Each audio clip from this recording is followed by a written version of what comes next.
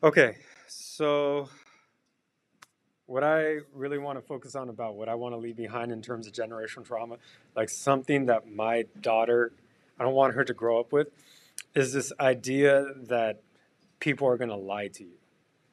So, like, no matter how tough it is, I want to make sure that my daughter never grows up with a parent who's going to lie to her to get something that they need.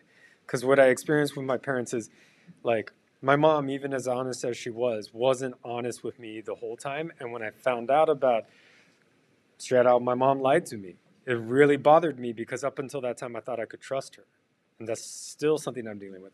I don't want my daughter to ever look at me like, I can't trust you.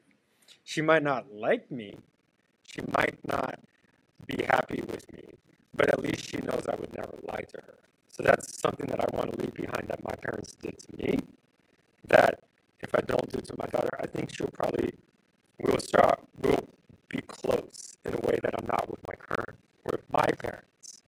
So yeah, that's what I would want to leave behind.